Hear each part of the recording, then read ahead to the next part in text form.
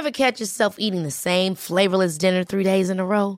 Dreaming of something better? Well, HelloFresh is your guilt-free dream come true, baby. It's me, Keke Palmer.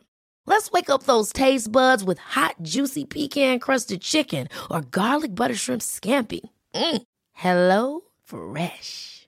Stop dreaming of all the delicious possibilities and dig in at HelloFresh.com. Let's get this dinner party started. Ryan Reynolds here from Mint Mobile. With the price of just about everything going up during inflation, we thought we'd bring our prices down. So to help us, we brought in a reverse auctioneer, which is apparently a thing. Mint Mobile Unlimited Premium Wireless. How to get 30, 30, bit to get 30, bit to get 20, 20, 20, bit to get 20, 20, bit to get 15, 15, 15, 15, just $15 a month? Sold! Give it a try at mintmobile.com/switch. $45 up front for 3 months plus taxes and fees. Promo rate for new customers for limited time. Unlimited more than 40 gigabytes per month. Slows full terms at mintmobile.com. Hiring for your small business? If you're not looking for professionals on LinkedIn, you're looking in the wrong place. That's like looking for your car keys in a fish tank. LinkedIn helps you hire professionals you can't find anywhere else, even those who aren't actively searching for a new job but might be open to the perfect role. In a given month, over 70% of LinkedIn users don't even visit other leading job sites. So start looking in the right place. With LinkedIn, you can hire professionals like a professional. Post your free job on linkedin.com/achieve today. Hi, this is Zibby Owens, and you're listening to the award-winning podcast, Moms Don't Have Time to Read Books. I'm also the host of Moms Don't Have Time to Lose Weight, and I'm the editor of the anthology, which you should run out and buy, called Moms Don't Have Time to, a quarantine anthology. All proceeds of that book go to COVID-19 vaccine research. And I'm the editor-in-chief of Moms Don't Have Time to Write, a new publication on Medium, and we're accepting submissions, so please send your personal essays there. And if all that isn't enough, you can follow me on Instagram at Zibby Owens, and my website is zibbyowens.com. Okay, now back to this amazing podcast. Kat Chow is the author of Seeing Ghosts. She is a writer and journalist and was a reporter at NPR, where she was a founding member of the Code Switch team. Her work has appeared in the New York Times Magazine, The Atlantic, and on Radiolab, among others. She's one of Pop Culture's Happy Hour's fourth chairs. She has received a residency fellowship from the Malay Colony and was an inaugural recipient of the Yi Day Up Fellowship at the Jack Jones Literary Arts Retreat. Welcome, Kat. Thank you so much for coming on Moms Don't Have Time to Read Books to discuss your beautiful memoir, Seeing Ghosts. Thank you so much for having me on. It's great to talk with you. Oh, you too. Would you mind letting listeners know a little bit about your book? And then I'll dive in and ask you my zillions of questions. Yeah, Seeing Ghosts is a book about loss, and specifically the loss of my mother when I was 13 years old. And in it, I try to trace the ways my parents grieved and learned to grieve through the losses of their own parents, but also being immigrants from Hong Kong and China. And it's a lot about the inheritances that we have from family over generations, but also the idea of what we owe. So what we owe to ourselves, to our parents, to our cultures to some degree, and also to our ideas of home. And that's really what I was trying to answer and get at with Seeing Ghosts. Wow. I mean, this is one of the best descriptions of a person. The way you described your mom was so vivid and real, and the little details that you sprinkled throughout, like the little things that she did, and her body when she's putting on her stockings, and just like no, I mean, I got such a sense, the way she smiled with her teeth, like in her lips, like like this. Yeah, I can see the whole thing, like the way the little things. Anyway, it was a vivid elegy almost to you. Oh, so. Thank you for saying that, because I think when writing about my mom, when someone passes, they just become this kind of unknown entity. And I think that's one of the hardest things about loss, is that you no longer have access to this person. And in writing Seeing Ghosts, I was trying to keep my mom alive in this memory of her. And one of the things that I really wanted to try to do was recreate this image of her, and especially her body and the physicality of it, because that's one of the things that's lost in grief. And so as a writer, that was something that I was really trying to push myself toward. So interesting. Well done. I mean, really great. I'm trying to it's a great example of this show don't tell. And even my own trying to write about stuff, the little details, those are what makes a person in the end. That's what makes them into who they are. And that's so easily forgotten. So anyway, I just love that. Yeah. And you also have like little scenes. So I wanted to just read this like one thing. You said, "Careful," you said, "as I eased the zipper away from your skin so it wouldn't catch. I smelled a whiff of the strawberry shampoo and conditioner you bought from Walmart, knocking a half dozen bottles into your cart whenever there was a sale." I mean, that's like such a perfect detail, right? Like, you know what shampoo? You're not just like, my mom used this kind of shampoo. You're not even saying, my mom was the type of woman who shopped at Walmart. And your use of the second person throughout the narrative, I also found was like super effective, that everything was, you did this, you did this, you did this. How did you decide to do that? Oh, that's such a great question. I mean, I knew from the start that I wanted to merge this idea of my mother as a memory or as a ghost with a couple of different elements. One of them being this really macabre joke that she made about taxidermy when I was a young girl, because she knew I was afraid of dead things. And the joke basically was, before she even knew that she was terminally ill or sick, was, when I pass, I want you to put me in your future apartment and have me stuffed. And that's such a strange joke to retell. I copied that whole thing. When I die, you said, as you made that face, "I want you to get me stuffed so I can sit in your apartment and watch you all the time. This was the first and would be the only time that you would address your death with me." Yeah. So, Zibby, one of the funniest parts of this, and then I'll answer your question, but one of the funniest parts of this, as I was writing this book, I was trying to tell this story to someone I didn't really know that well. And she got this really concerned look on her face and sort of shifted uncomfortably in her seat and was like, "Wait, do you have your mother in your apartment at home?" And I was embarrassed, but I thought that was so funny. And also like, oh my gosh, could you imagine? So it's definitely a joke. And in the narrative of Seeing Ghosts itself, I try and use it as, well, I'll leave it to the reader to decide if these ghosts are imagined or if it's a metaphor or how real they are. But I love this idea of death and taking this fear of, my mother and this joke she made. But also there's this idea in a lot of East Asian cultures, but also Chinese cultures that my own family prescribes to, which is the dead are meant to be appeased. Otherwise their spirits might be restless.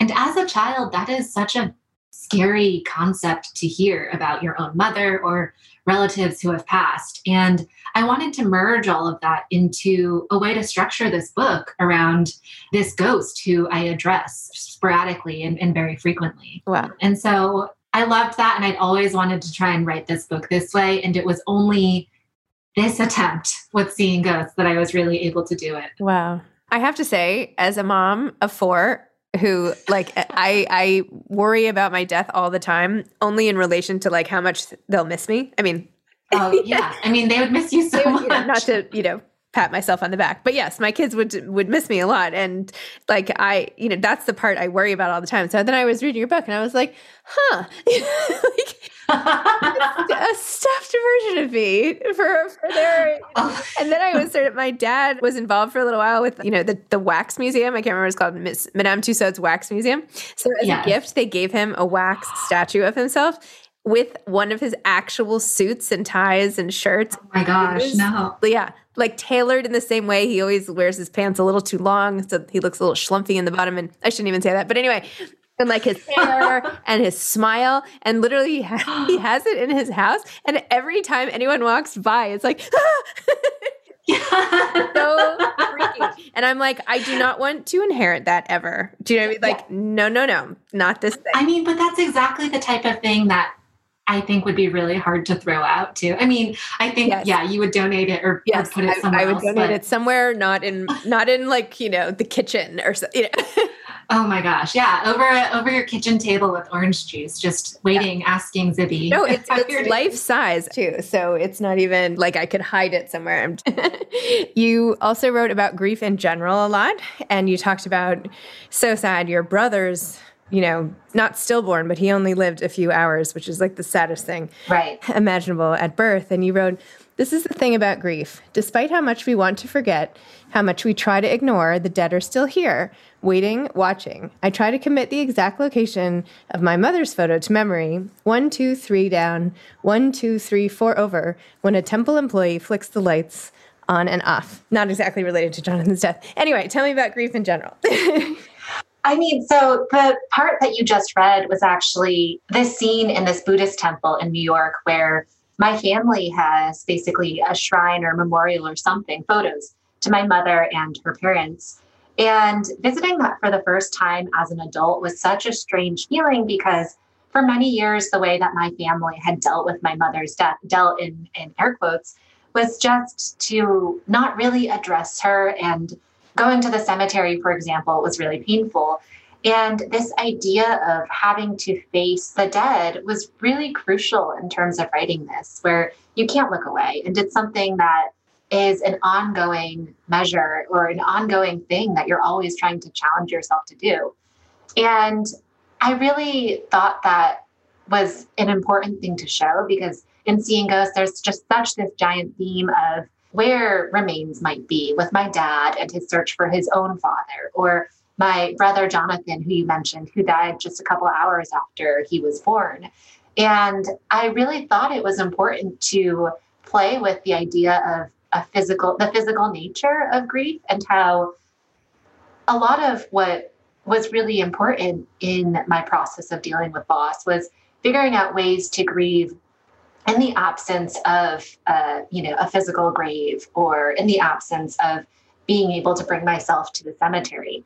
And I mean, I keep thinking about this in terms of COVID too, just because we have all gone through so much loss in this past year. And one of my uncles who I write about in this book passed suddenly last April, and not being able to physically be there for his funeral because of safety reasons was so difficult. And it was painful, but being able to rely on my family's rituals that I have taken and adapted as my own as an adult was really beautiful. So I burned some incense, and I just think that it shows this ongoing nature of loss and grief and how you learn to make ways for yourself to experience those things.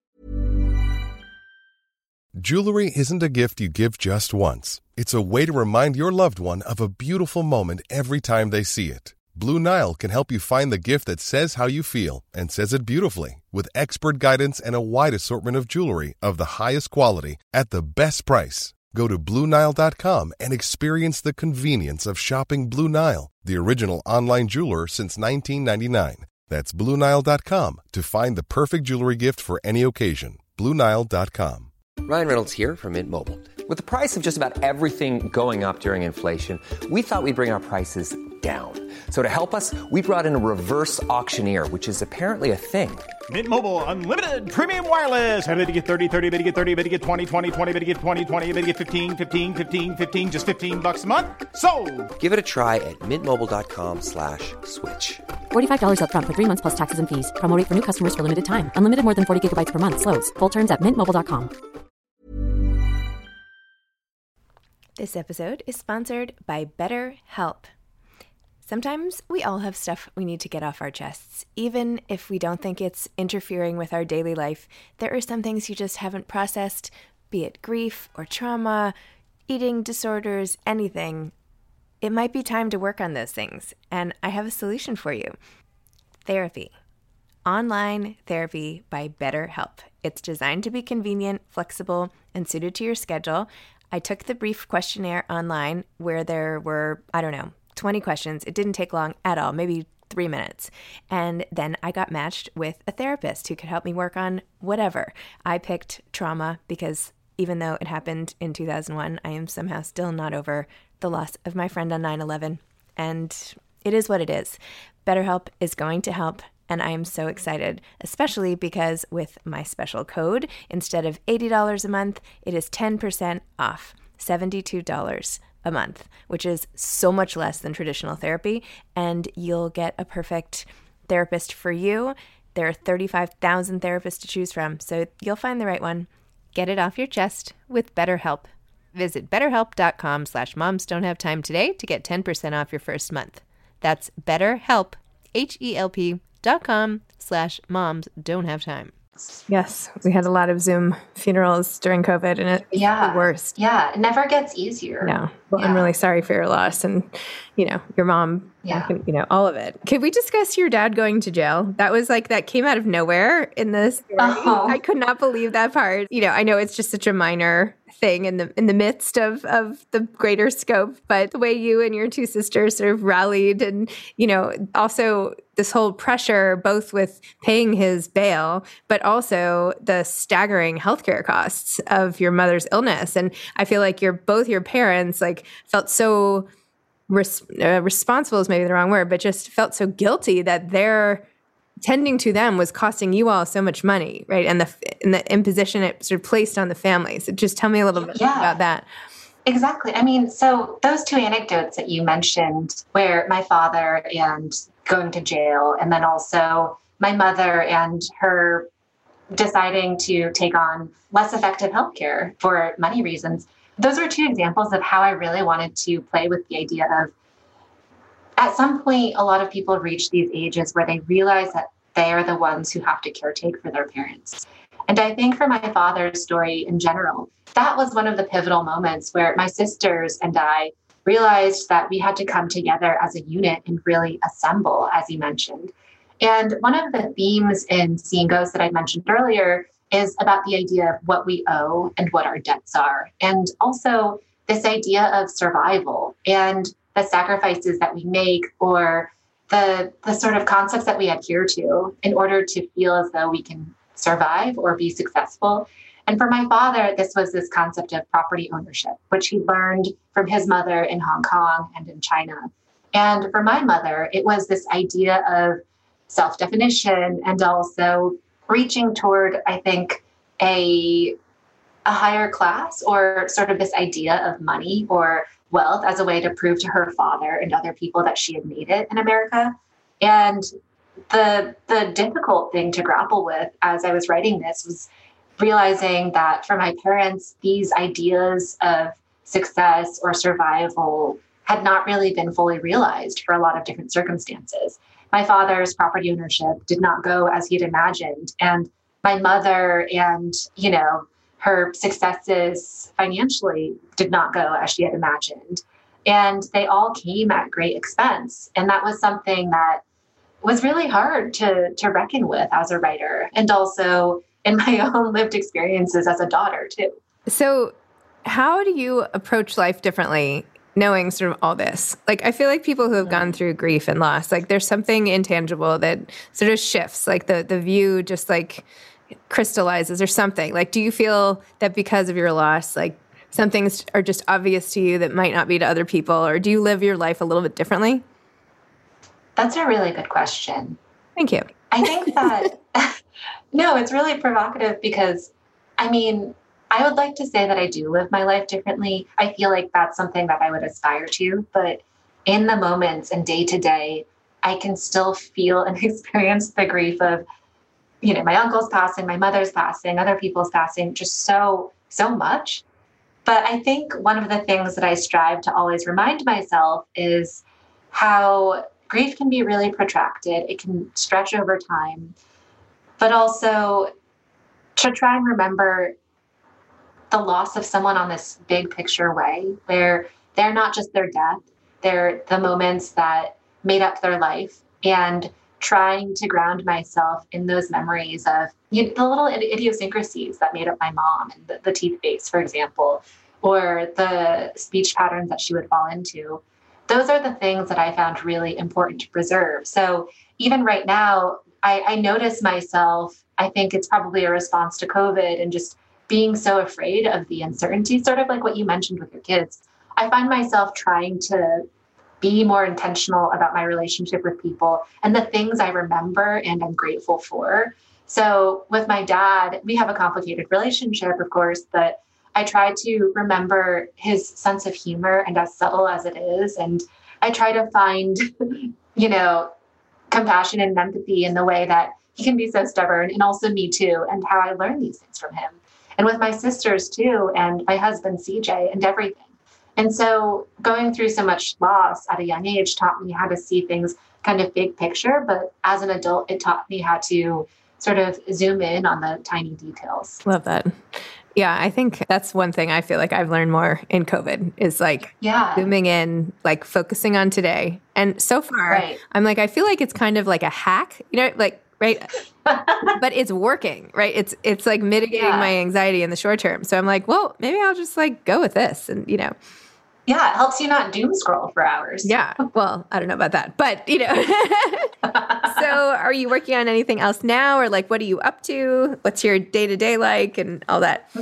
My day-to-day is really just a mix of getting ready for this book launch and hopefully working on some other projects in the works that I'm not ready to talk about. But in the future, I'd love to write more books. I'm a reporter and journalist by nature, and I'm so excited to have the mind space to get back into reporting. And I think one thing that I'm really looking forward to is seeing what happens now. And when you focus for so many years on a project like Seeing Ghosts, it takes everything from you, or at least it did for me. And I'm looking forward to reacquainting myself with the world as someone who is not writing this book.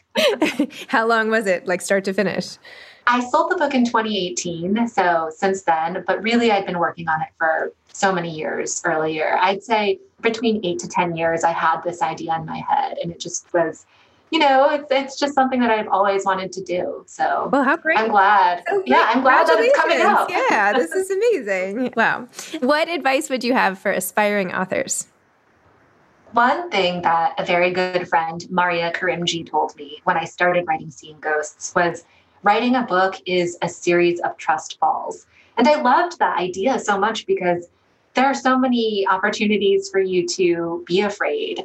But having trust in yourself in the process of being a creative person or a writer is so important. But also having trust in the people around you who, whether they're friends or an editor or, your publisher, that's also just as important too, because publishing can be such a machine, and also writing an entire book is really hard. But having faith that you can ultimately do it and that you will be satisfied because it is yours is really crucial. Very true. Amazing. If you could just name one thing you miss the most about your mom, what is it? Oh, I miss her hugs. Oh, yeah. That's all. I mean, I tear up a little. That's a really nice question, because I think that's one of the things you can't get back is physical touch. Oh. So, but I think it's a lovely image. So thank you for that. Oh, I'm sorry. I'm sorry to make you at the very end. No, it's nice to think about these things too, because I think it's just a reminder of what's not there, but also everything that we still have with the people who are still present. Okay. Well, Kat, thank you for this talk. And I'm really excited for you and so rooting for you with the book launch. So good luck. And, thank you for chatting today. Thank you, Zibby. Thank you so much. Okay. Bye. Thanks for listening to this episode of Moms Don't Have Time to Read Books. Don't forget to follow me on Instagram at Zibby Owens and at Moms Don't Have Time to Read Books. Also sign up for my newsletter at zibbyowens.com and sign up for my virtual book club and meet lots of authors on Zoom every other week. Thanks so much to Steve and Ryan at Texture Sound for the sound editing. And thank you to Morning Moon Productions for providing this fantastic intro and outro music.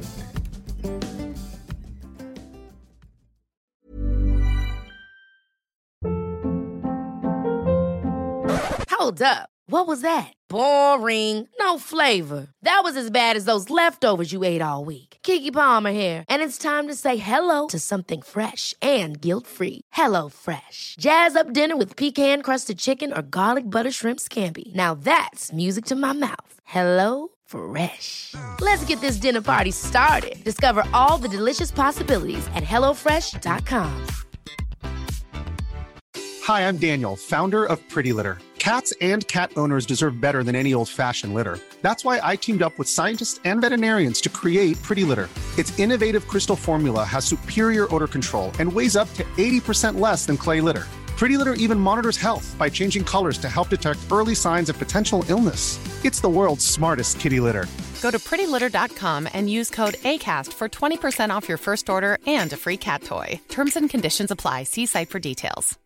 Imagine the softest sheets you've ever felt. Now imagine them getting even softer over time. That's what you'll feel with Boll & Branch's organic cotton sheets. In a recent customer survey, 96% replied that Boll & Branch sheets get softer with every wash. Start getting your best night's sleep in these sheets that get softer and softer for years to come. Try their sheets with a 30-night guarantee. Plus, get 15% off your first order at bollandbranch.com. Code BUTTERY. Exclusions apply. See site for details.